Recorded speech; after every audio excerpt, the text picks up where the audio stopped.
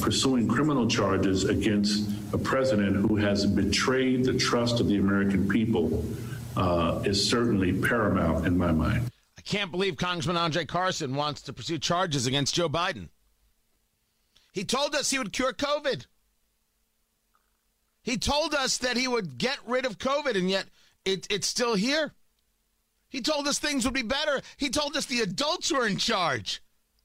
But I'm so glad Congressman Andre Carson is there to say that we need to go after him with everything in us. Wait, hold on. What? What is that? He's talking about Trump and January 6th.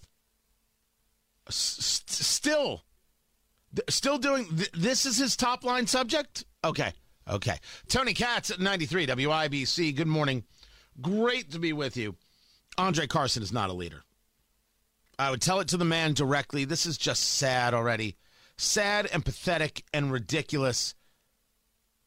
Inflation at its highest rate in 40 years. Gas prices over $1 a gallon higher and going up. Milk higher, meat higher, bread higher, coffee going up as well. You've got war in Ukraine. You have a southern border that is porous. You have absolutely decimated the morale of U.S. troops, and you've hurt United States interests across the globe with the pullout from Afghanistan. And you're talking about January 6th? Any Hoosier who thinks their life is better because we've got Andre Carson wanting to charge Donald Trump with treason and sedition doesn't understand anything about their life.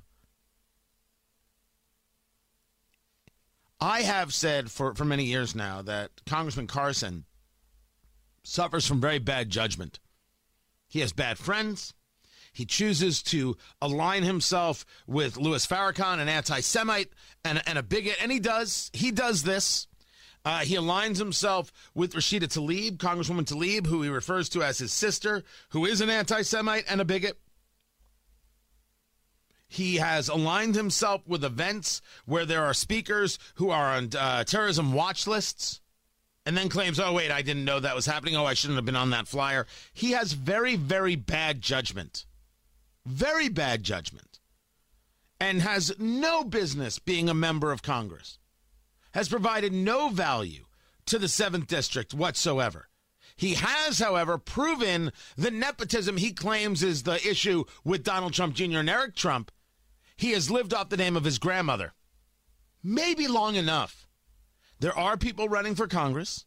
There are Republicans running, and I know some of them have asked to be on the show. I don't do things in the primaries. It's just not how I roll, because it becomes overwhelming and we don't get to enough of the subjects at hand. But I only hope that the Indiana Republican Party has finally figured out how to run candidates and support candidates financially and fight every single fight. Anytime the Republican Party says we can't fight every single fight because we're going to lose that one, it's a waste of money. That's when you know you got to throw out the leadership and start anew.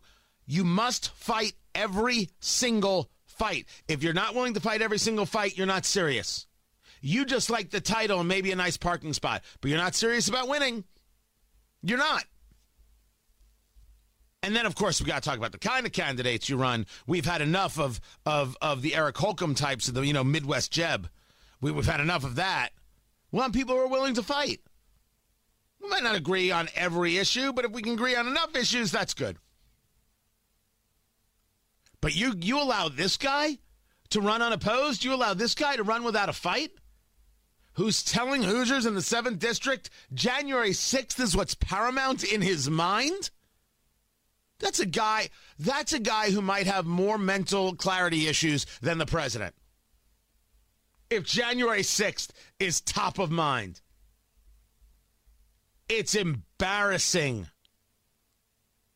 Embarrassing. And if he wants to talk about threats to the Capitol, how about the Hoosier who tried to ram the Capitol but hit the fence and killed a Capitol police officer? Let's talk about his story. Let's talk about his conversion. Let's talk about his connections. No?